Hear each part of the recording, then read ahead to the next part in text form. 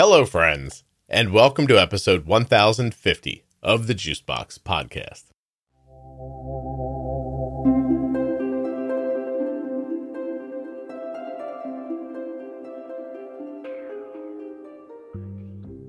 Today I'll be speaking with Kristen. She's the mother of a child with type 1 diabetes.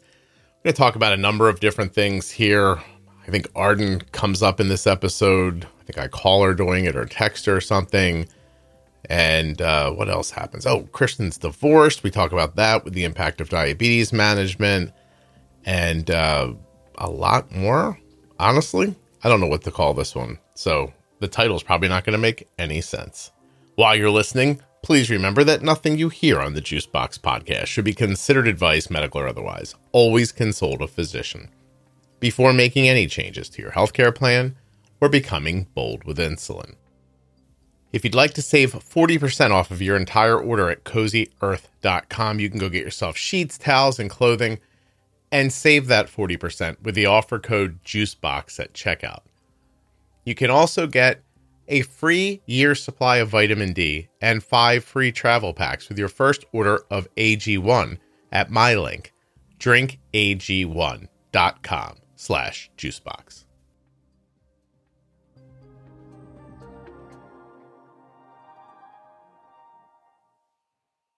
The podcast is sponsored today by BetterHelp. BetterHelp is the world's largest therapy service and is 100% online. With BetterHelp, you can tap into a network of over 25,000 licensed and experienced therapists who can help you with a wide range of issues. BetterHelp.com/juicebox. To get started, you just answer a few questions about your needs and preferences in therapy. That way, BetterHelp can match you with the right therapist from their network. And when you use my link, you'll save 10% on your first month of therapy. You can message your therapist at any time and schedule live sessions when it's convenient for you. Talk to them however you feel comfortable. Text, chat, phone, or video call. If your therapist isn't the right fit, for any reason at all, you can switch to a new therapist at no additional charge. And the best part for me is that with BetterHelp, you get the same professionalism and quality you expect from in-office therapy, but with a therapist who is custom picked for you. And you're going to get more scheduling flexibility and a more affordable price. BetterHelp.com/juicebox. That's BetterHelp, HELP.com/juicebox. My name is Kristen. I am a caretaker for Ray, an 8-year-old type 1 diabetic. Okay. Ray is 8. How old was he when he was diagnosed? She was... Yeah. It's a R-E-Y, like the Star Wars girl. Oh, like Ray. That's beautiful. Yeah, like That's Ray. Beautiful like that. I love that. That's fantastic. Okay. So she was how old? She was 6. So we're about at our 2-year in May. 2 years. Okay. How did it present? Yeah. So she had COVID in April of 2021. And then a couple weeks later started throwing up. And it was so funny because her sister had just had a stomach bug. So we really just thought, no big deal. And then after a couple days, her dad took her to the ER because he said she seemed really lethargic all of a sudden. Mm-hmm. So I don't know quite what that looked like. But then she went to the ER. They gave her fluids and did the normal thing where they say, okay, this is the flu, just going home. And then right then she started hallucinating. And then they said, never mind, let's keep her here a few more seconds. And then somebody finally thought to check her blood sugar, which I think was, close to 700. And then it all became clear. Wow. They got to the blood sugar that quickly. Well, it had been 4 or 5 hours of kind of like, okay, let's give fluids and monitor. And she seemed so much better. So it did take some time. And then not long after, the CDC came out with that report that said, COVID leads to type 1, so check for it. So I was really grateful thinking, maybe next time they wouldn't have to be like super far into DKA before it was, discovered. If someone came in post-COVID, they would just check blood sugar right away. Yeah, someone would think to look. Yeah. Okay. So that's a couple of years ago already. Right. How long was she in the hospital for? About 4 days. 4 days. Did that seem long to you or did that seem about right? It was all kind of a fever dream. I didn't sleep at all the first 2 nights, because it was just so scary. The first night, she was so just still really hallucinating and kind of terrified and miserable. And they kind of told me, you're going to be here for a long time. Eventually, we'll transfer you to another hospital where you can, go to diabetes school. But we got to stabilize. It could be a week here. So they were really telling me. I had it in my head like, okay, we're going to be here for weeks. So in some senses, it seemed quick, but in other senses, I've never been admitted at the ER before. We always just go in and they say, okay, go home. Right. So in that sense, it just felt really surreal to be in a hospital for so many days. And they did transfer us, but it was really just about 2.5 days, and then she was out of ICU. And then they had beds at the local children's hospitals. They moved us over there to like go to diabetes school. And then we were there for, I think, just 2 nights and then came home. No context for diabetes at all in your family or anything like that? Yeah. So her dad's sister is type 1. And it just never occurred to me. I don't think I understood that there could be some genetic links. And so I just didn't even think about that. And I was kind of curious if her dad thought about that when he took her in. Kirsten, you broke up. I'm sorry. Sooner. Kirsten, I'm sorry. You broke up. You were wondering if, and so I think I'm not clear on this. So are you and her father not together? That's right. We're divorced. So you said you wondered if that was in his mind when he went to the hospital, but you don't know? Yeah, I don't know. And I have to guess no, just because I think he would have said, somebody check her blood sugar sooner if he had that in his mind at all. But yeah. The longer I do this, I used to be kind of more shocked by that. Like why would somebody not think of that? But then the longer I do it, I just think that that's not how it works. We were talking to my son recently, and Arden's had diabetes since she was 2, right? So for almost like 2 full decades they lived together with diabetes. And my son said something the other day, and I was like, that's not how that works. And he goes, wow. No. And I'm like, you don't know that? And he goes, no, I guess I don't. And and so extrapolating that forward, like trying to put my son in a situation 15 years from now, and he's in the ER with a baby going, I don't know what's wrong with this baby. Like, I don't know if he would think to say, my sister has type 1 diabetes.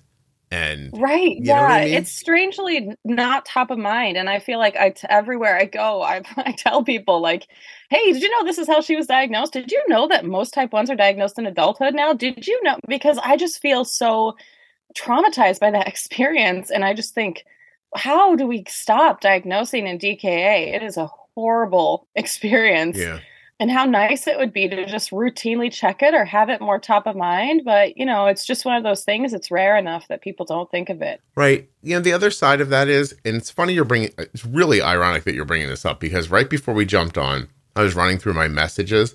There's this message from this person who's like, I'm doing a project for my journalism class, and my father has type 1 diabetes, and people don't understand it enough. And I was wondering if, and blah, blah, blah, and they asked the question. My thought was, well, you don't want me involved in this, because what I'm going to say to you is I think it's completely reasonable that people don't understand type 1 diabetes. And then and what's the alternative? Like, what do? We like take a week out of everyone's life and sit them down and explain everything in the world that could possibly go wrong to them, because that sounds like that would be overwhelming. And but I take everyone's point when they're like, it shouldn't get to this point, and it would be so easy for doctors to do a finger stick check when there's certain symptoms arise. And I kind of, that's why I think it's more on the medical side. Like, you're not just going to randomly expect everyone to understand, but if the doctors did. You're right, because there's so many autoimmune disorders that I have so little information about, and it does seem like it must be frustrating to to somebody else who doesn't understand like G-tube and feeding tubes and stuff like that, and I just don't. I think the frustration comes in, you're right, when medical folks seem to not get it, which I think we all run into. I see it, every day on the Facebook page. People run into medical staff that don't quite get it, which is very frustrating, and or folks who kind of assume they get it, And so I think, maybe is it just like we need to respect each other more to understand that, whatever you're going through, you're the expert of that. And yeah, I mean, I think doctors should know. We had a dentist just tell us we should be able to manage her type 1 with medication and we should stop giving her treatments for lows. Really? Yeah. A physician told you that? Yeah, her dentist at the last appointment. There you go. I was like, yeah, I think you're thinking of type 2. And she was like, so you're telling me that her doctor wants her to have sugar? And I was like, look, let's just move on here, okay? I understand. I'm going to try to avoid lows for you, all right? But I'm not going to get to a low and say, you know what, your doctor doesn't want you to have sugar. Let's choose something else. Sweet. Yeah. In lieu of a cavity, why don't we just drop dead right now instead? Yeah, that'd be great. Because I don't want you to have a cavity. Well, because that's expensive for me. Yeah. Oh my God. Insurance for dentistry is terrible. I was sitting in an infusion center recently getting an iron infusion, right? And I'm sitting there, and I've been there a number of times. I now have what I would loosely call a relationship with one of the nurses. And she just says, like, what do you do for a living? And I was like, oh, I make a podcast. And that's already a leap. People are just like, what now? And then you're like, well, I make a podcast. And then they go, well, I don't understand. How is that a job? I said, well, podcast reaches a lot of people, and then advertisers buy ads, and so I make a podcast, and she's coming online, right? Yeah. And then she goes, what's it about? And I said, diabetes. And she goes, do you have diabetes? And I went, no. And then I was like, and then I explained that whole other thing, and she had met Arden once. She's like, oh, that little girl? And I'm like, yes. She's not little anymore. Going through this whole thing. Anyway, this leads into her telling me about her experience with diabetes in the hospital. And all the people that she saw and what she tells people. And I want to tell you that about 87% of what she said wasn't accurate. Hey guys, just jumping in to remind you that one of our sponsors, BetterHelp, is offering 10% off your first month of therapy when you use my link, betterhelp.com/juicebox. That's betterhelp.com/juicebox. BetterHelp is the world's largest therapy service. It is 100% online, boasts over 25,000 licensed and experienced therapists, and you can talk to them however you want, text, chat, phone, or on video. You can actually message your therapist at any time and schedule live sessions when it's convenient for you. BetterHelp.com/juicebox. Save 10% on your first month. Oh, wow. And so I was just sitting there like making a decision. I had a needle in my arm. And I'm like, and I'm going to be there for the next hour. And I just nodded through. I was like, yeah. Oh, thank you. And then she said one thing that was so egregious that I turned her on it. And then I was like, what am I going to do? Like, she's running around. By the way, I'm the only person there lucky enough not to have cancer in an infusion center, And so she's running around doing her job. And what am I going to pull her aside and go, hey, listen, you fundamentally don't understand any of the things that you just said. Like, what would she have done next? I mean, you could give her some episode numbers. I told her about the podcast and I told her how to listen to it. I thought maybe she'll figure something out. She had worked in a hospital and she knew enough. Right. She knew enough to deal with it the way hospitals deal with it when you're admitted, but you're not admitted for your diabetes, I guess is what she had. That's right. Yeah. But she thought she understood it 100%. Yeah. And I think that's really the tricky part is just, and that, I don't know. I have a little bit less empathy for that. I think I understand that folks in medical settings have to just know so much information, but it does feel to me, especially when it comes to chronic illness, that there could definitely stand to be a crash course or two about okay, how do you deal with this, when somebody's here, just like you said. I guess my only thought on that is that, and this is generally how I feel with endos, it's like they have one job, and then as parents and caregivers or type 1s ourselves, we have a different job. Yeah. And so we're going to fundamentally disagree, and that's not necessarily because we disagree. Does that make sense? It's because we just have different roles. And if you're a, medical professional, your job is public health, which means, the best possible advice that's going to work for the largest group of people, keeping things like compliance in mind. Yeah. And that's just going to be different advice than you would give your own child. I'm sure even an endo would say that. Oh, no, absolutely. Your goals and their goals are different. You would think they're the same, but if you stop and really consider it, they're not. Right. You're talking about day-to-day, minute-to-minute care. and they're like, look, you're going to be here for 48 hours. I don't want you having a seizure while you're here. So we're going to keep your blood sugar at 200. Like that's right. Just, and they're talking about advice that's going to work for every diabetic that comes in. And I always just say, like, look, you're doing a great job for diabetics, but I care in a broader sense about diabetic people, but in a specific sense, I care about one diabetic, and that's my daughter. Yeah. And we're not going to let you do that today. So, so you stick up, and it's not even stick up for yourself. You just sort of, you educate in the moment for that moment. Like, you're not trying to change their mind forever and ever. You're just trying to get you through that situation. And maybe that information sticks with the nurse or the physician or whatever, and they carry it along to the next one, which is my expectation. And, Jenny always points out to me, adult endos overwhelmingly see type 2 patients and not type 1 patients. That's right. Yeah. So if you have a child with type 1, then you get this, it's a different experience. Like, you go into a children's hospital, generally speaking, and everything's very, I don't know how to put it. Like, it's nice. It's like you're ordering off the menu. You know what I mean? Like, the place is really clean, and they tell you everything you need to know, and you're having an experience. And and when you get to an adult endo, it's like, hey, hi, what do you need? Insulin? Here, get out. Okay. It's different, and it kind of relates to what you said is, advocating in the moment for that moment and not trying to change the big picture. I think that is exactly perfect advice to deal with school nurses too. I was just talking about this with somebody else, but I feel like with school nurses, it can feel like you need to get on the same page in a broader sense, and you really just don't. You really just have to say, okay, how can we get this need met in this moment? How do we make it so that, I can call the shots in this particular moment, and then we can move on. But I think it can cause a lot of problems for families when they're trying to make sure you guys agree about type 1 management, and that just might not happen. Yeah. Hey, listen, I'm sorry to do this in the middle of this, but I'm going to call Arden because she's wearing a new CGM, and I don't know if the blood sugar I'm seeing is of a grand concern or not accurate. So I apologize. Sure. Hold on one second. I'm not going to stop the recording, so just give me a second. Okay.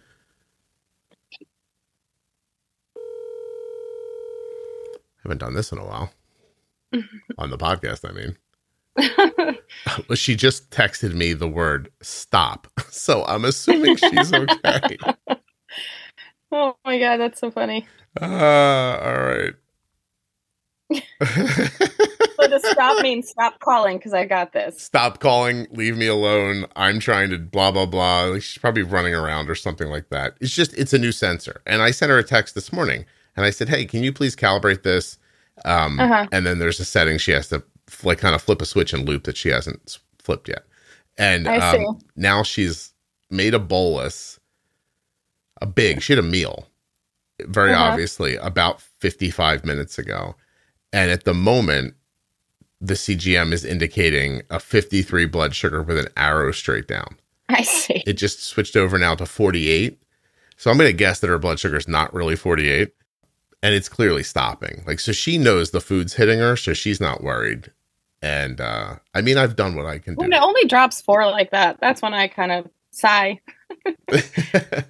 Yeah, it's just a brand new sensor, so I don't know if it's like settled in well or whatever. So and I can never, well, not never, but the process of getting her to test around a new sensor is she hates it. She won't do it. Yeah, well, she does it, but I have to like cajole her sometimes. Yeah. So I'm like, hey, let's just check.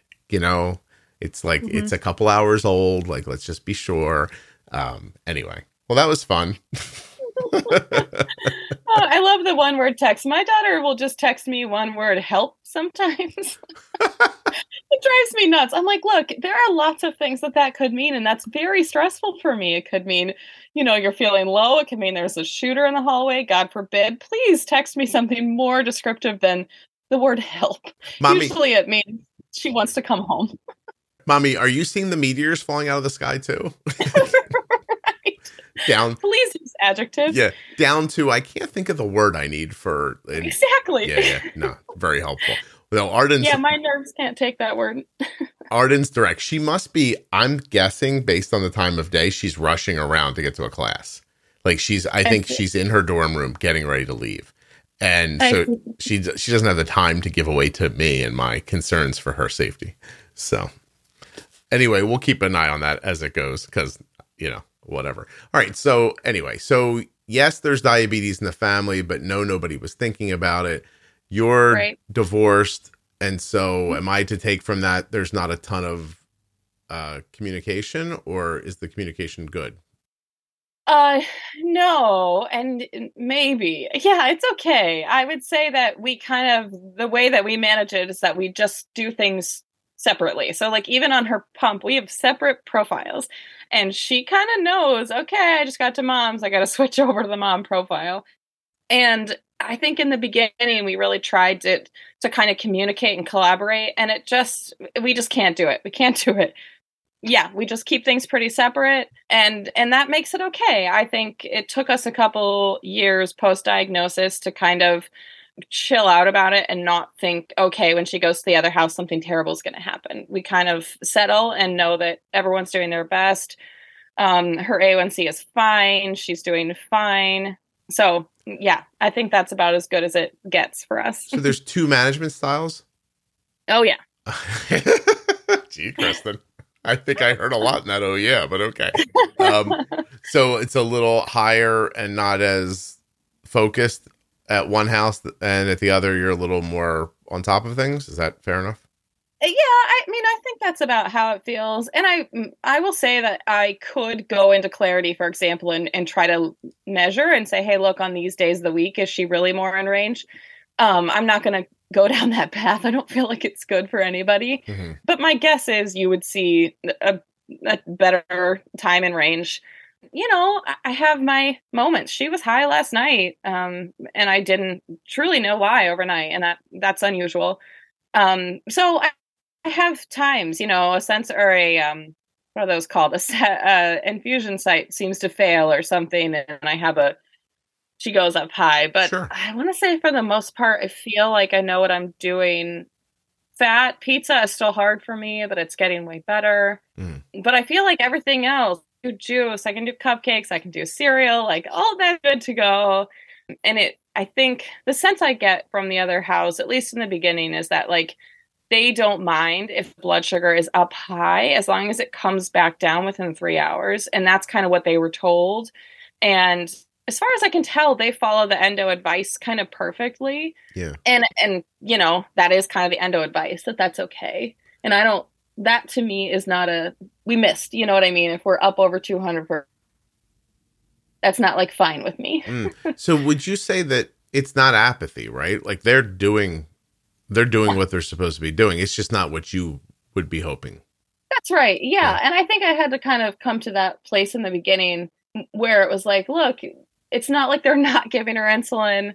They're troubleshooting when she's high, and trying to do something about it. They're up at night. And I think they both, her stepmom, I don't think they're married, but anyway, she lives with them and has for years. They are doing their best, and I feel confident about that. And I say that with about 86% confidence. That's not bad at all. Yeah, that's not bad. So I'll take it. 86% from a person who just said, I don't think they're married, which so that would indicate you don't have a ton of insight.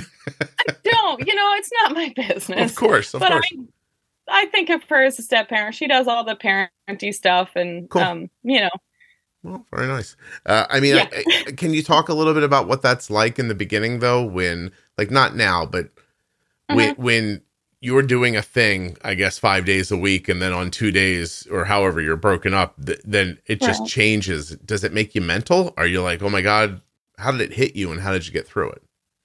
Yeah, no, it was definitely really challenging. And I sound chill about it now, but I wasn't. And I often am not. I mean, it comes up still for sure, because I think as a parent of a kid who has higher needs, the way my trauma from the hospital has manifested is in hypervigilance. And that's been a light switch that's turned on for me that is a first time thing. Prior to this, I was a very laid back parent to a fault. We'd get places and I'd be like, oh God, we didn't eat a meal. That's so funny, or, we'd get to school without backpacks. That was just kind of normal. And that is not how I am anymore. By necessity, And so it's very difficult when she's not here. I would say my anxiety is pretty high every night she's not here. Mm-hmm.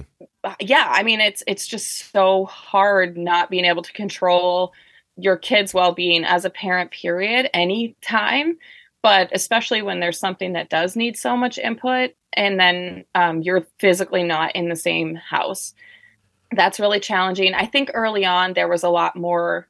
I think the kind of broad, crude story we kind of told about our management styles was that she was always low at my house and she was always high at their house. And I don't think either of those things were ever true, but that was kind of the story. So then there was like extra anxiety every time she did go low here because I felt like I was like proving that story correct. And it was very stressful for me. Mm-hmm. Sometimes I would hear about it, and that was really hard. I didn't know in the beginning how things would turn out. And I think now that we've had enough time, I can see, overall, and, maybe 69% in range over there, maybe 70. And that's, she's more in range here. So it evens out. Yeah. So, yeah. Can I ask then, like in this situation, like just now with Arden, which by the way, do you think people are listening going like, is Arden alive? Could someone fill me in? I'll tell you in a second. Don't worry. But in a situation like this, if you were looking at like a dropping arrow and it was frightening, do you have the ability to call the house and say, hi, is someone seeing this? Or is that not something you guys have? No, we don't have that. And you know what? I don't look. I turn off all my alarms and I don't wear my watch because otherwise I can't sleep. Yeah. No. Well, Kristen, that's the thing I'm imagining. Like right now, if I wasn't able to reach out to somebody, like what would I do with the feeling? You know what I mean? I guess. You call a therapist. Yeah, it's hard for sure. I have a lot of misplaced hypervigilance, and I think it lands on other stuff. Mm-hmm. Is your dining room very clean or something like that? No, but I started a grad school program, and I really do think that I think as far as I'm still the jury's still out on if me going to grad school is a misplaced way to spend my anxiety dollars. But I think it's okay.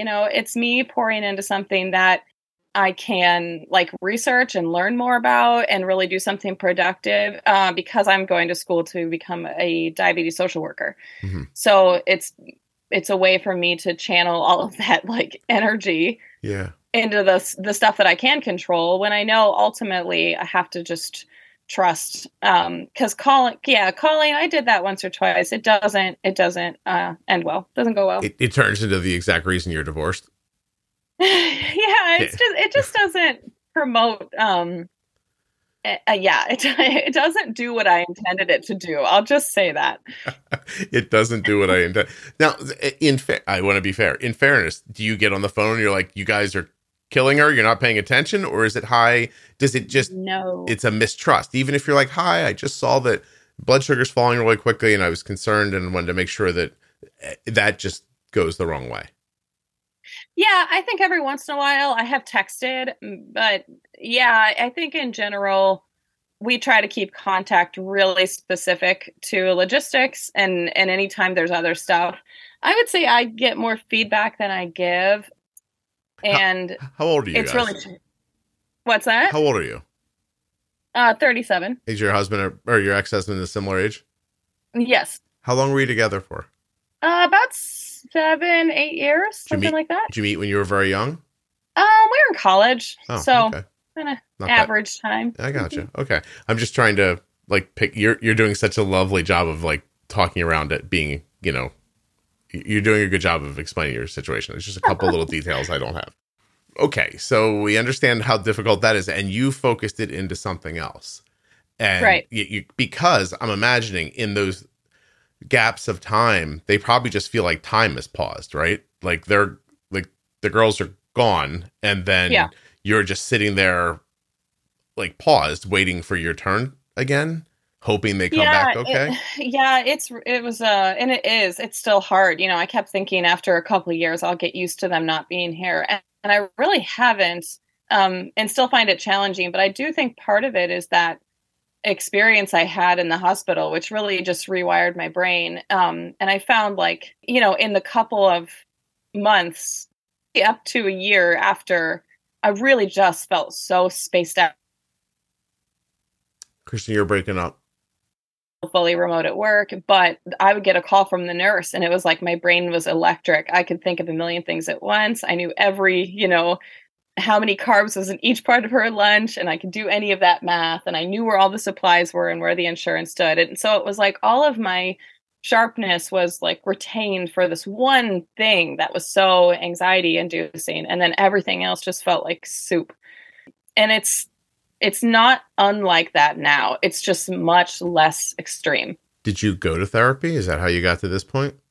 I have always been in therapy. Okay. But yeah, I did specifically call someone and say Kristen, I'm so sorry. You broke up. I'm getting like an unstable internet connection message from your side. So I'm not sure what happened. You've always been in therapy. You called someone and what? Yeah, I called somebody and specifically said, I could use some help with this, and I don't want to talk about my feelings. I just really need someone to help me with the here and now kind of logistics of balancing this stuff. So in those conversations, what was valuable for you?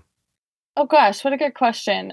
I don't really know. I think a sounding board. I think, you need connection to what's real. I feel like, you do such a good job at that. There's a lot of, because our kids kind of are like, it's so hard to explain diabetes, right? Because it's like, listen, they're fine. They just could die. And like, those things are both true at the same time.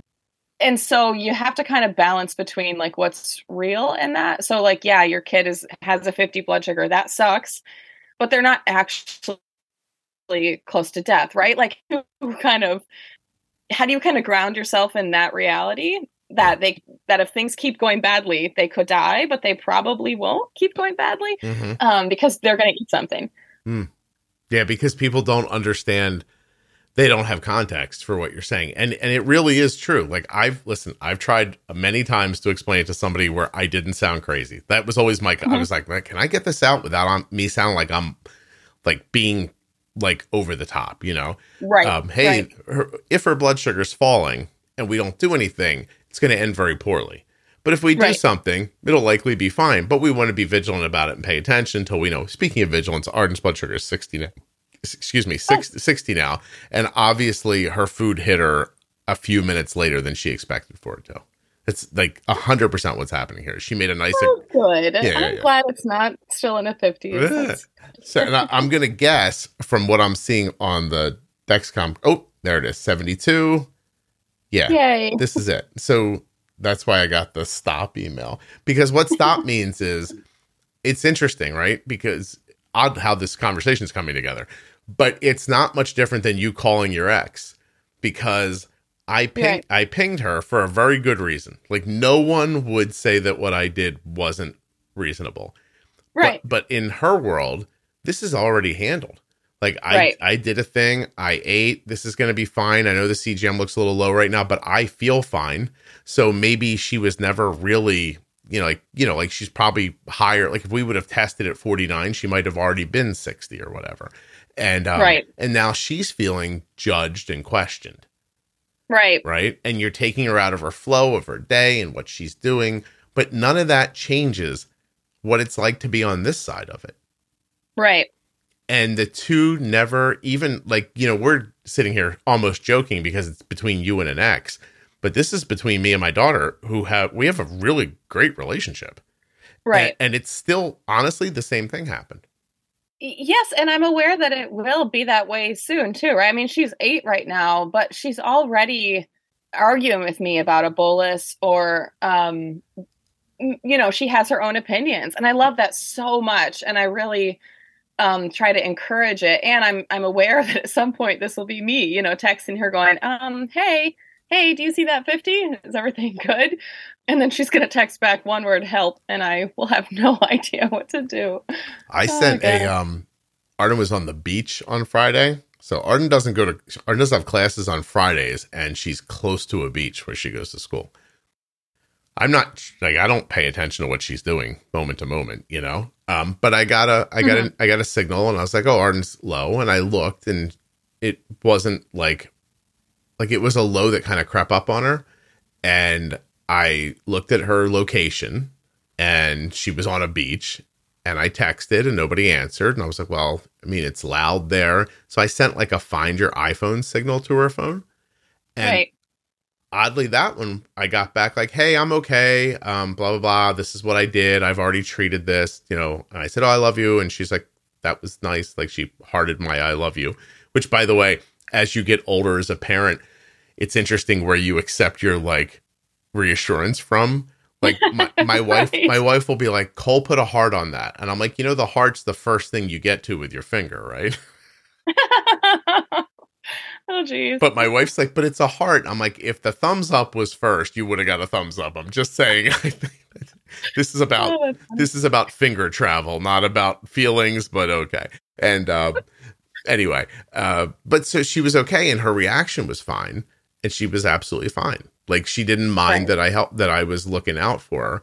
And this time, I don't even know that she minds. I think if we got her hold of her right now and asked, she'd be like, look, I was running around getting ready for, you know, class, and, you know, I know was more typing than stop. Exactly. Yeah. Exactly. Yeah. And it's hard to know what that means to her, if she would have, if she's actually irritated by it, or if she was like, yeah, that was fine. I just wanted you to know I had it. Yeah. Anyway, let's. Yeah. Well, how do we manage Ray? Is it MDI, pumps, CGM? Obviously, you have a CGM, but what do you do? Right. Yeah. So she's on a Control IQ. Okay. Oh, great. Excellent. hmm How do you find that? You know, I really like it. I was just talking to somebody about this who's kind of considering. Well, I don't know if she's considering looping. I was considering looping for her. I was encouraging her to look into it. And because she's on the Omnipod. And so she was asking about Control IQ. And I feel like what I feel about Control IQ, and this is based on, you know, what I see, frankly, on the Facebook page about Omnipod 5, is that Control IQ is an algorithm that helps you avoid lows and kind of get an edge on the creep up, but it doesn't get in your business too much. You can still do extended boluses, you can still jump in, and it feels like Omnipod 5 is kind of designed for more of a hands-off approach. I don't know. I'm just kind of speaking based on what I see from folks. No, I really like being able to get in there and make my own decisions about boluses and stuff like that. Yeah, I think Omnipod 5 is very specifically designed to be a thing that you don't think about. And right. You know, and I agree that Control IQ has a couple more like options for you on a more like I was going to say on a manual, but you're not really a manual. You're still in the algorithm, but you can do a little more. And then loop is probably like the, you know, like the nth degree of that idea, where you have a lot of, you know, autonomy to make changes as you go. And I think they all have their place for sure. And I think that if you asked people who are newly diagnosed, they'd say, I want the thing where I don't think. Like, I think that it's going that way. Like, I don't think people want Absolutely. to. Yeah. And I think it works for different, like you said, it has its place. It works for different people. And I think Control IQ works great for us because we can set profiles, but it's not so manual that we're really fighting over every detail. So I really like that we can kind of use it in our situation. If it was just me caring for her, I would be really interested to try looping.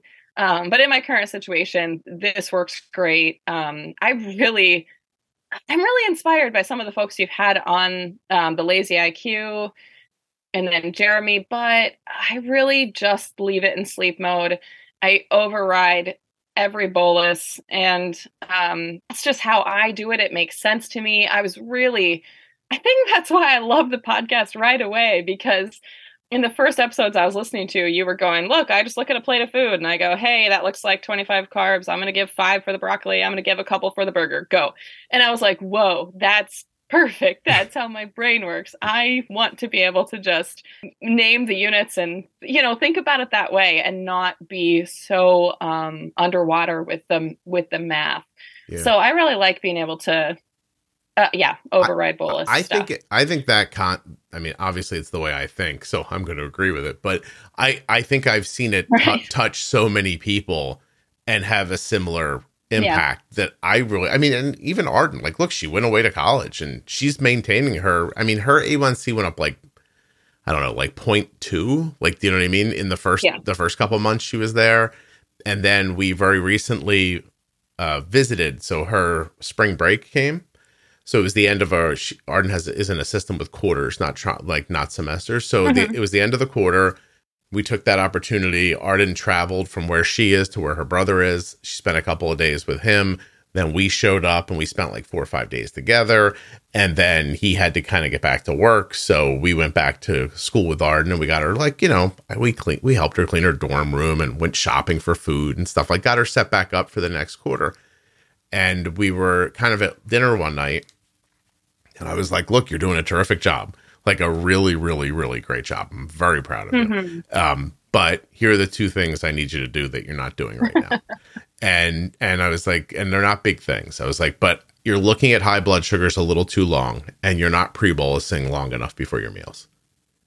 And she's like, okay. I'm like, really, Arden, that's my only feedback. I said, I think your A1C could go back to under 6, like in the 5s. If you just do these 2 extra things. And it's saying a lot because her sleep schedule's screwy, her eating schedule's screwy, the food she's getting is terrible from the school. She actually is in the middle of trying to get I just said every word except the one I wanted, a dorm that has a kitchen in it because she wants to cook more of her own food. Yeah. She's like, I can't. The college food, holy cow, that is impressive to be able to handle that even remotely. Oh my gosh. This bolus that we're talking about this morning, by the way, her blood sugar is 107 now for everybody who's concerned. Right. Yeah. She bolused 65 carbs this morning, which was almost 13 units of insulin. And, sorry about that. It was... I hate this. By the way, whoever makes Night Scout, I hate that noise. Fix it. Make it go away. Pick a different noise. Anything at all. She didn't miss by much. Like, the reality of it is she probably ate 5 minutes too late.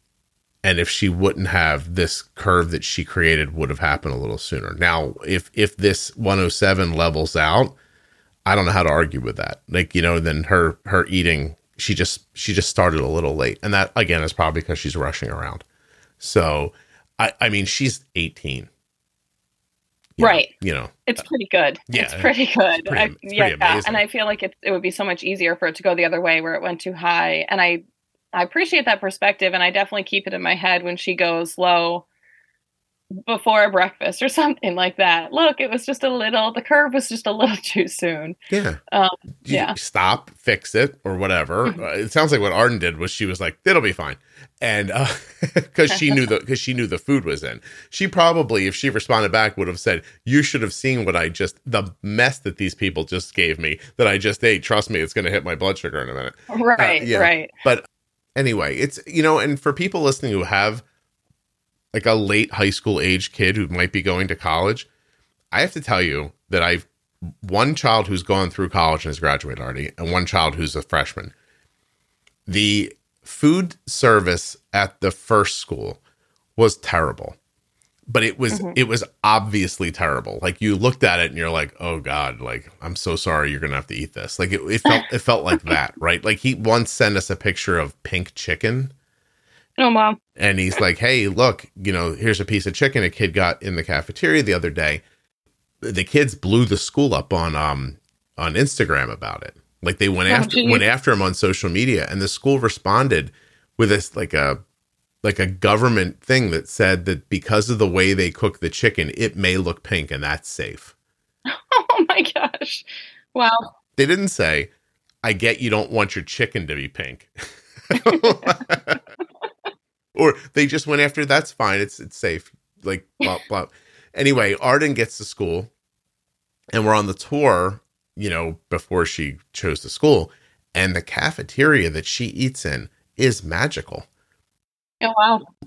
You walk in, you're like, oh my God, like I'd happily live in here, like beautiful and like food everywhere and blah, blah, blah. But what she ended up telling me after not much time is she's like, Dad, this is all just really processed, crappy food. And, she's like, even the vegetables are like, they're soaked in something that's not really butter and I don't know what it is. And, so it's really impactful. Your kids are really going to need to know how to use insulin if they're going to go to college. That's for sure. So, yeah. I mean, it's just how do you feed that many kids without getting giant cans of green beans soaked in something, How do you do it? I don't know. And that's the other thing is that it's almost like the conversation earlier about you need to understand diabetes better, but how's everyone going to do that? Like, what's Gordon Ramsay going to show up at every school and set it up? And, they're just, right. And it sucks because, even she said to me recently, she's like, everybody talks about like, they still say like, oh, I'm going to put on the freshman 15. And she's like, maybe that wouldn't be necessary if this food was decent. Oh yeah. I think that's what it is. 100%. Yeah. It's the food. Yeah. Well, that freaked me out because as a person who has put so much effort into like making small changes, for my kids, like I was like, wait, so 20 years I've been at this and now I'm powerless. You want to hear a funny story, Kristen? Hold on. Sure. So my son moves, to take a job and I go with him, like, cause this poor kid, like he got a job and they were like, you have to be here in 2 weeks and start. It was in another state, 700 miles from our house. He had never had a job before because he was a college baseball player. So baseball was his job. He's never had a job before. He's moving across the country to take a job. Right. And so I'm like, I'll go with you. I'll help you get the apartment set up. Like we had to rent him an apartment sight unseen, which was frightening. Anyway, we're in the grocery store like 2 days before I'm going to leave. I'm going to leave like the next day. And he doesn't know. He's walking around like, I don't know what to buy. Like, I don't, so I'm like, here, grab some of this. Like, I'm just trying to get him going. And I go to get him some olive oil to cook with. And they don't have cold pressed olive oil in the grocery store, which for anybody who cares, when you press an olive oil with heat, you change it and you fundamentally make it's just not as healthy afterwards, right? And it's a little thing, but it's a thing I figured out years ago, Kristen, and damn it, like removing other oils out of the house, like canola and vegetable oil, all that stuff, none of that exists in the house. In my house, there's olive oil that is cold pressed and there's coconut oil to make popcorn in. Like that's all that's in my house, okay? So I'm standing in the grocery store. Oh my God. All right, I'll just tell you. I'm standing in the grocery store. They don't have cold pressed olive oil. And I start to cry. Oh. I literally, like, not like, like soap opera, but I was just like, tears started coming out of my eyes. And I was like, so frustrated that, like, I'm like, oh no, like I did all this to put him in this position. And now this. So this lady next to me goes, honey, you okay? And I go, yes. Thank you. Like, how am I going to explain this to her? Right? When I'm going to say they don't have cold fermented olive oil, and she's going to call the cops. So I just shifted the conversation tiny bit. I said, I just brought my son to the city. He's staying for a job, and I'm starting to realize I'm leaving. I just lied to her a little bit. Like, this is why I'm crying. Meanwhile, like, Don't you have part of why you were crying is that you were sad to leave your son? Well, yes. Oh, the whole shopping experience was terrible. I walked around there with blinders on. I tried not to make eye contact with him because I was like, I was upset. Don't get me wrong. I was on the edge, Kristen. But the actual reason that I couldn't hold it together was the freaking olive oil. And I just told her, I'm just sad about leaving my son. And she goes, oh, sweetheart. She's like, it's the greatest thing. I was like, oh, okay. Yeah. Apparently she didn't getting rid of your kids. Yeah, she didn't like her kids as much as I like mine. I don't think she was like, oh, please, you're going to love this. And I don't particularly love it, in case you're wondering. But anyway, my bigger point was, I guess I needed to embarrass myself on the podcast. I haven't done that in a while. But the other thing is just like, all this preparation goes into something. And then suddenly, gone. It's not even up to you. It's over. You know? No, I totally get the freaking olive oil moment, because it's about like you just like, you know, kill yourself to make things happen for your kids and to get things together for your family. And in the end, you have no control. Mm-hmm. And I think being confronted with that realization is sobering and sometimes makes you tear up in the grocery store. Oh my God. I'm such a baby too. I mean, there's no way around it. Also, I'm calling this episode freaking olive oil. And, okay, but anyway, so you're using Control IQ. Do you think there are people listening who are like, he asked about Control IQ 10 minutes ago and now we're back to this? For sure. Yeah. But you're liking that. So you're using a Dexcom G6 if you're using Control IQ, right? That's right. Mm-hmm. Okay. Do you intend to move to the G7 once it's compatible? Oh, yeah. I'm so excited. I am very much looking forward to the 30-minute warm-up time. That sounds so nice to me. And the transmitter thing.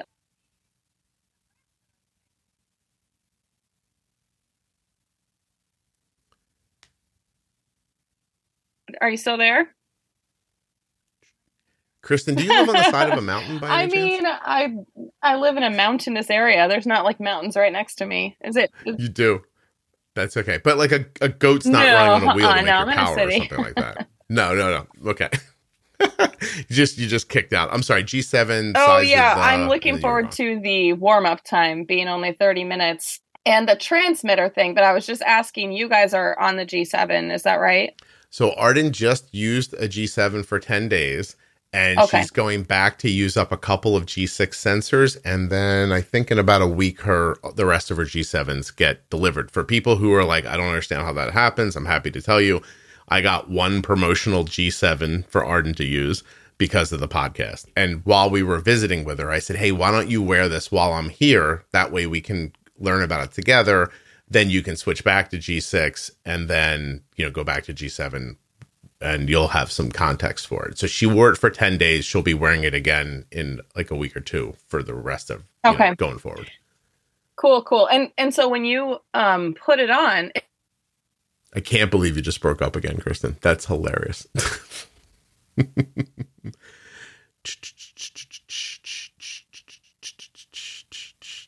Your connection is unstable. I think. Oh no! I'm so sorry. That's all right. I think the goat just stopped for a second. So when you put, I heard you say. So when you put it on.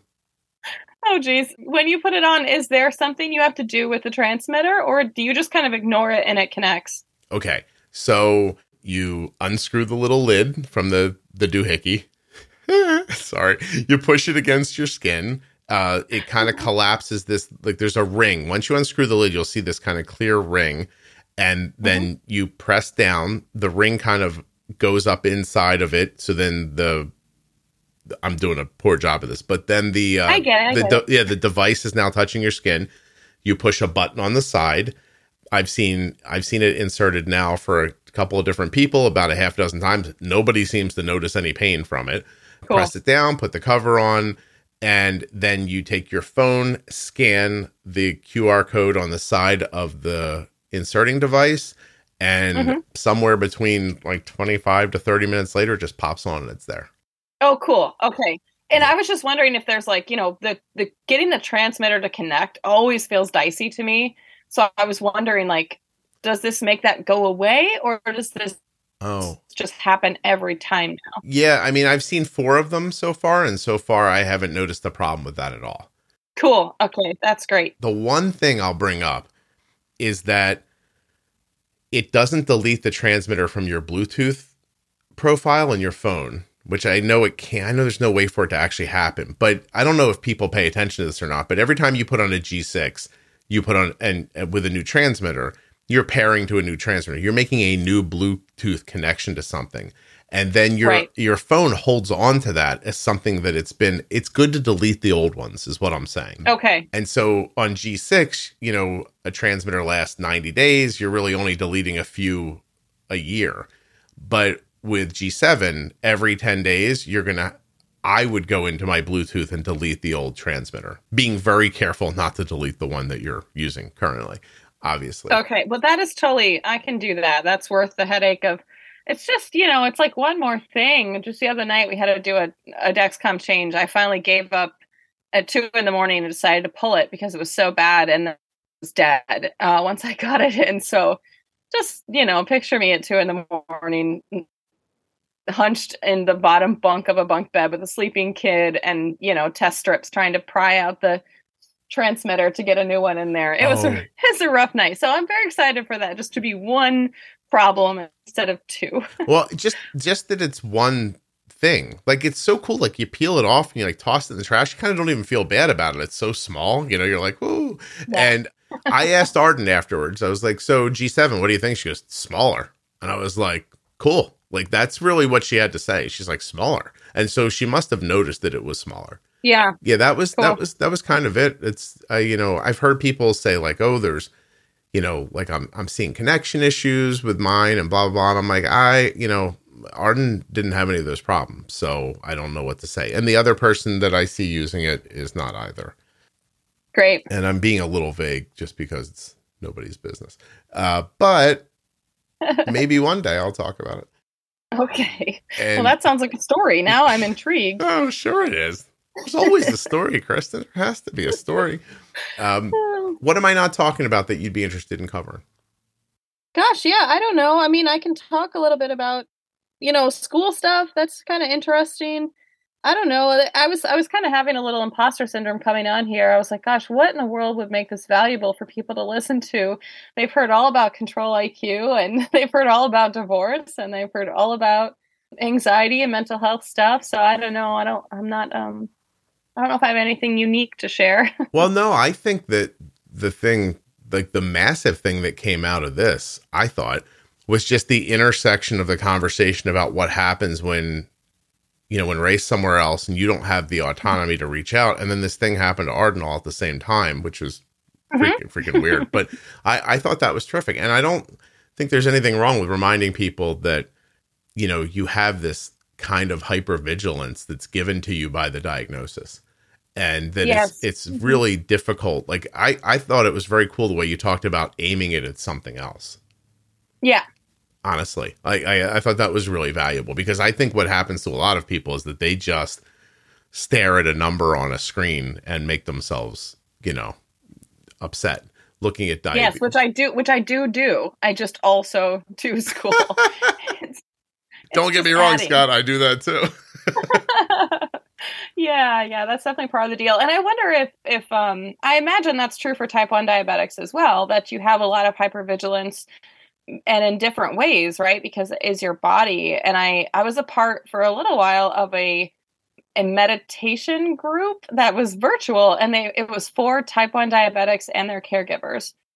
And that was really cool because it was just kind of acknowledging the relationship you have with your body or with the body of the person that you care for, which is just really strained in some ways because of chronic illness in a way that, you know, it's not for the typical person with a functioning pancreas trying to meditate, you know? Would you get, like, you got together, like, digitally, like over Zoom or something? And then over Zoom. And there were some guided meditations. It was so cool. I'm not sure why I stopped doing it, except that, you know, everyone gets Zoom burnout every once in a while. But it was very, very helpful to see, particularly a lot of, most of the people on it were diabetics themselves, adults, and they're talking about things like how difficult it is to trust your body to be well when it might not be, and how you kind of exist in that space of learning to build that trusting relationship. It might sound a little out there for some people, but I thought it was really helpful. No, I don't think so. I think that people do exist in different spaces, right? So you'll see people, like, use Arden as an example. Arden does her thing. The diabetes does what it does. She does what she's supposed to do. Sometimes she's high and she fixes it, and sometimes she's low and she fixes it. But for the most part, you'd be hard pressed if I pulled Arden aside and said, describe yourself. I don't know that she'd ever mention diabetes. Right. That's right. Mm-hmm. And I think there are people who you'd pull aside and say, describe yourself. And they'd say, the first thing that would come out of their mouth is, I have diabetes. And, right. You know, and then they'd go from there. So does everybody get where Arden is? I kind of think they do eventually. I think that the one thing this is kind of a big idea from a person who has perspective, because I see a lot of people talking and I see a lot of people living with things at different points in their journey. Mm-hmm. Mm-hmm. I think eventually, if I could somehow make sure that the next 10 people I interviewed had had diabetes for 10 years, but also understood it, you'd hear a lot of people talk like Arden. And, yes. And I think if you find a lot of newer diagnosed people, or people who are not quite in control of their surroundings like you are, they'd sound like you. And I think that I'm wondering if that's true. Like, I almost wonder, because there's been so much stigma around diabetes, there are folks who've been diagnosed for a long time and they're very kind of loud and proud about it. And I do think you're true. If we were to look 10 years in the future, what are kids 10 years in the future who are diagnosed now going to be saying about diabetes? And I wonder if it's a lot like Arden. These kids are in a different time where it's not this grim diagnosis that it was. It's not, people are showing their CGMs as just this kind of demarginalizing of chronic illness that's happening. And I don't want to say, oh, things are going to be great and easy. I still think you're going to have to advocate, but that's got to have an impact. No, for sure. I believe that totally. And I always try to also think about all the people who are not on social media, because that is most people. I just kind of put people in slots. Like, I didn't mention all the slots that I think of people. There are also people who've had diabetes for a long time, don't understand it, or struggling terribly. And there are people who have given up.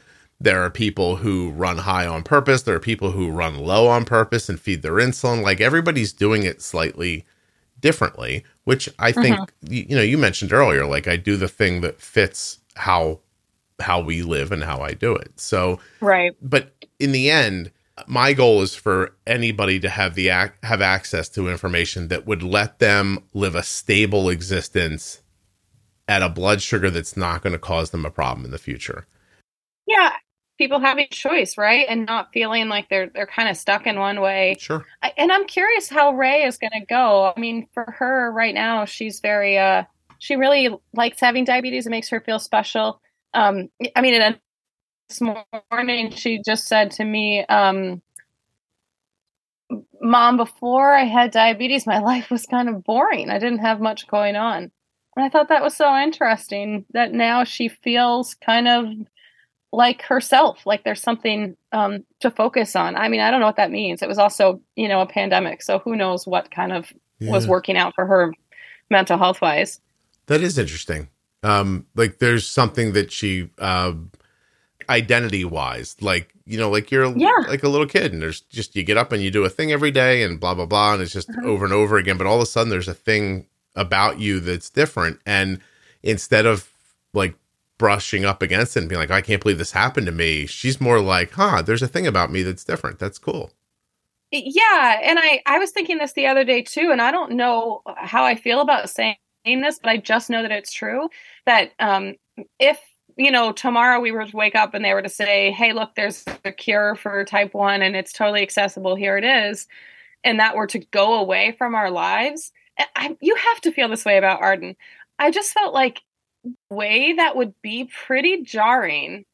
Obviously, I'd be happy, but also I'd be really lost for a little bit in my connection to her. Does that make sense? Oh, no. Yeah. And you'd have to kind of rejigger your focus of your life. I think that's what it really is that you've put so much effort into this thing now that it takes up time. It is part of your identity, right? Like, if I asked you about you, at some point you'd say, I'm the mother of, a child who has type 1 diabetes.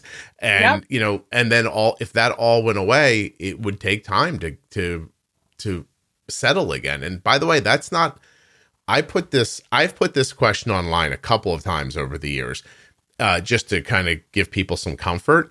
But the amount of adults with type 1 who say they wouldn't give it away is interesting. Yes, I've noticed that too. I found that so fascinating. I mean, as a parent, I'd have to say, yes, take it away because, obviously there's just so much risk involved. But it is true that it would shake up myself and my life. But I mean specifically the kind of connection we have. It's funny, when she switched to the pump, I had this feeling of kind of loss and despair that was very not connected to like the fact that I was very excited and knew it was the right thing. And I sat with that for a while, and I was like, this feeling of loss I'm having is the same feeling I felt when we stopped nursing and she was a baby. Mm-hmm. It's like this connection I had to her and this way I provided for her went away. Yeah. And it changed my connection to her. And so it was giving shots, which is like a pretty weird, not super like loving, intimate connection with your child, but it still was in so many ways. And,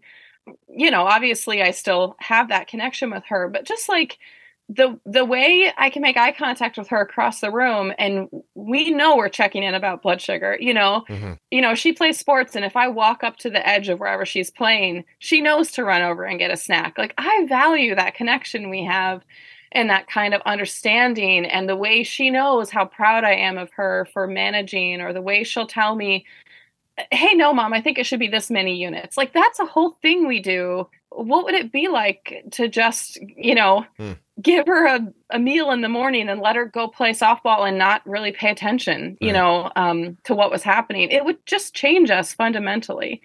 Is the message here that because of diabetes, you focused on your kids in a way that you hadn't prior? 100%. Yeah. Absolutely. And I'm sure it's true with anything.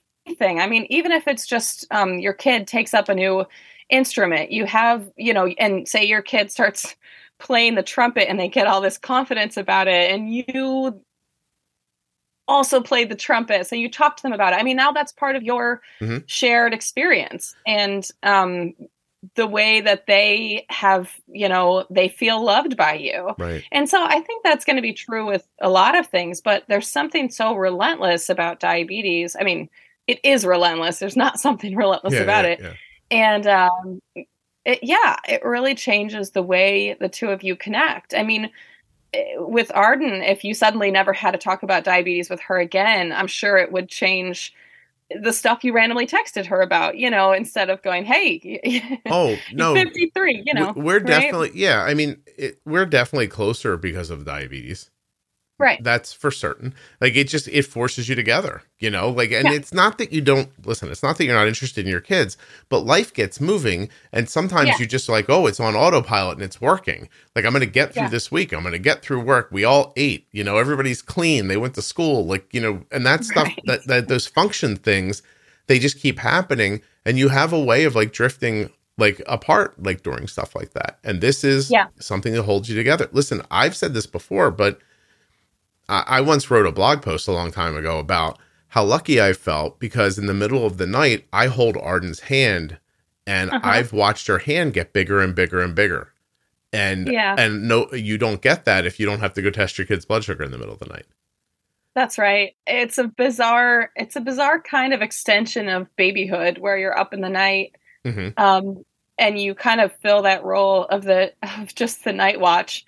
And it's become really precious to me too. And it's always that way with kids. There's always something, but this is a particularity of that relationship that is weirdly meaningful despite, all the challenges and sometimes the, just general regret of it and wishing it would go away.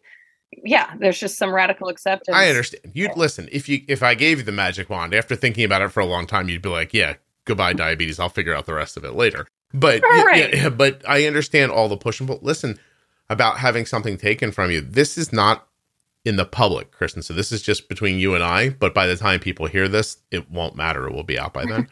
I decided to take a GLP-1 for weight loss. So I'm using Wegovy. And the details are not important here. But I mean, your appetite really does.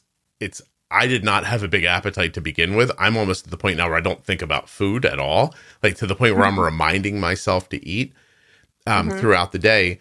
But I do recognize that in the evenings, like if you sit and watch, like even if it's just like I'm going to make popcorn while we watch this movie or something like that, like you don't realize how much of that, just the preparation of the food and the talking about it and all that stuff is part of your day. So my wife and I sat down, I don't know, Saturday night to watch television together. We work really hard. Like, so during the week, my house just is very still. Nobody uses like TVs or anything. So we're like, we're really going to do this. Like, we're going to stop working. And like, we were all like excited. And then I sat down And she looks over at me and she goes, "Are you okay?" And I'm like, "Why? Yeah, I'm okay. Why?" She goes, "You look sad." And I was like, I am. And she goes, "Why?" And I'm like, I thought to make popcorn. And I was like, "But I don't want it." Oh, no. And it was a really, really interesting moment where I was like, oh my God, how much of my time am I filling with things I don't even want or need because it's the way I do it? Yeah, does that ritual. Does that just absolutely ritualistic. And so I'm like, I'm not sad. Like but I feel empty. And and that is, I sat there for like 2 hours enjoying what we were doing together, enjoying the thing I was watching. And I still had this feeling of emptiness inside. And I thought, oh my God, like I'm like so fundamentally broken about about food. Like, thank God for this injection. Like really, like I never would have like known this because I'm not a big eater. Like I joke all the time. Listen, these are the words I use in my private life. I'm like, I am the fattest person you'll ever meet that doesn't eat.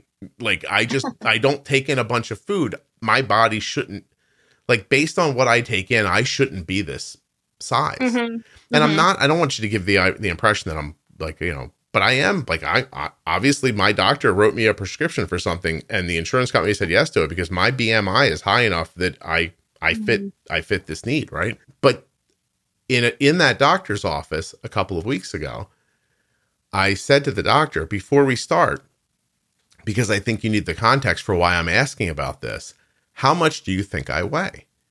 And I said, please, you can't hurt my feelings. I have a very close relationship with this physician. It's almost like friends sitting together. They're not going to like, I stood up, I took my sweatshirt off, I spun in a circle, and she goes, I got you at 175 pounds.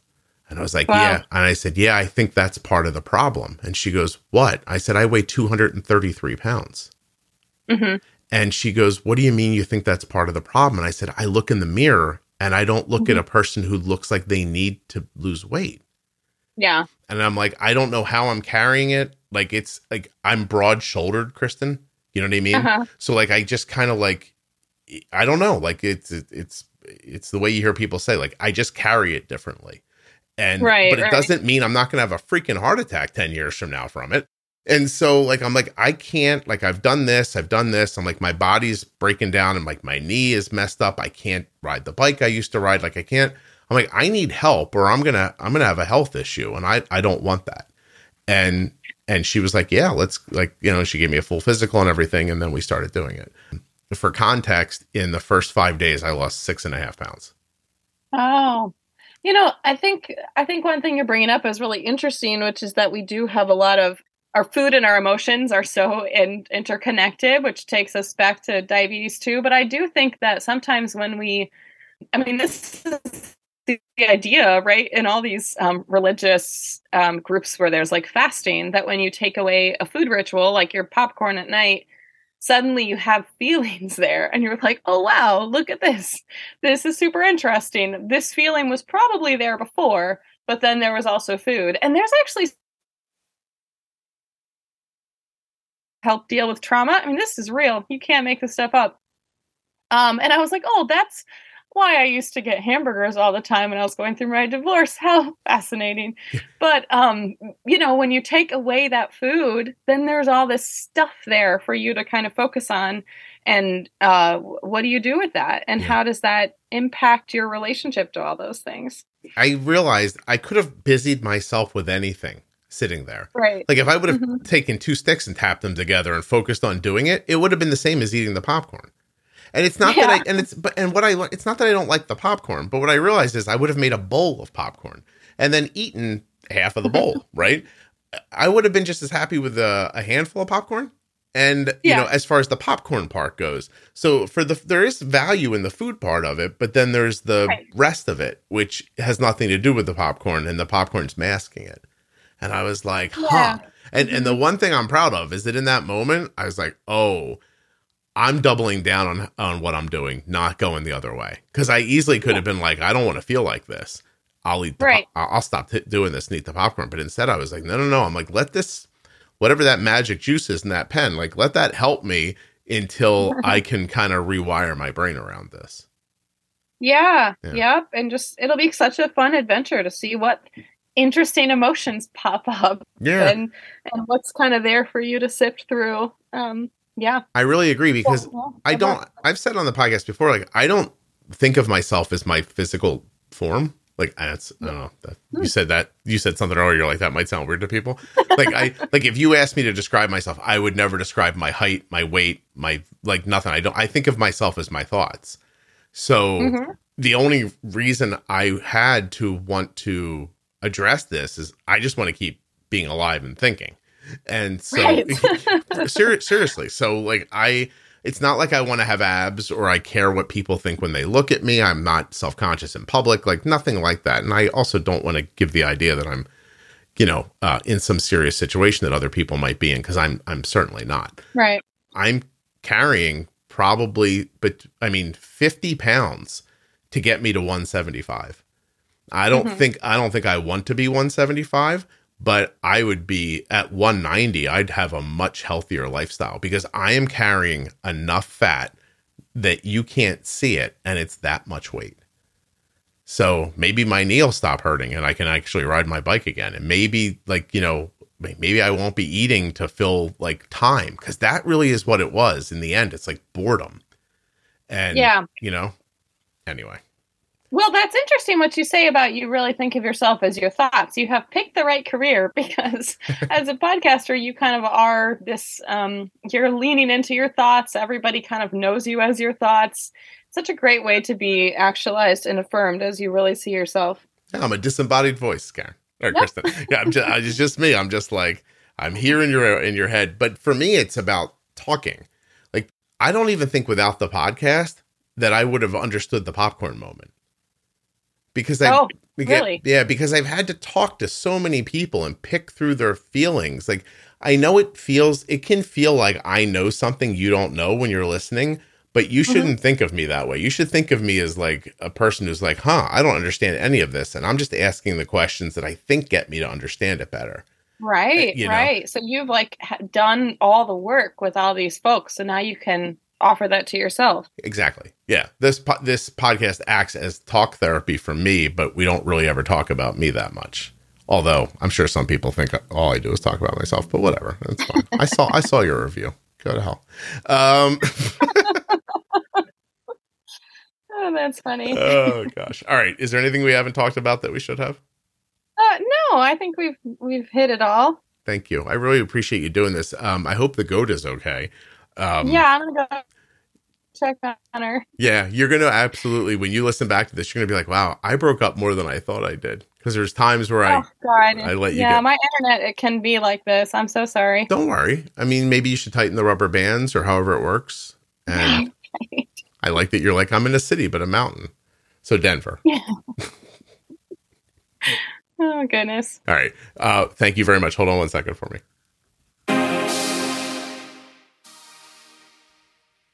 I want to thank Kristen for coming on the show and sharing her story. I think I've decided to call this episode Kick the Goat. What else do I want to remind you of? The Diabetes Pro Tip series has been remastered. It sounds amazing, and it runs between episode 1000 and 1026. It's my humble opinion that if you listen to that series, you'll be able to maintain an A1C in the low sixes with very little trouble. DiabetesProTip.com and JuiceBoxPodcast.com is where you can find the series online.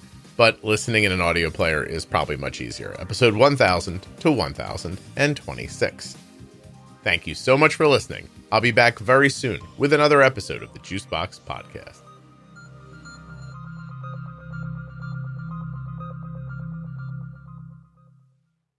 A huge thank you to one of today's sponsors, BetterHelp.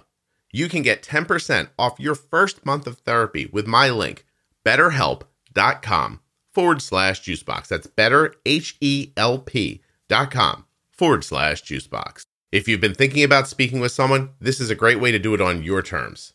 betterhelp.com/juicebox.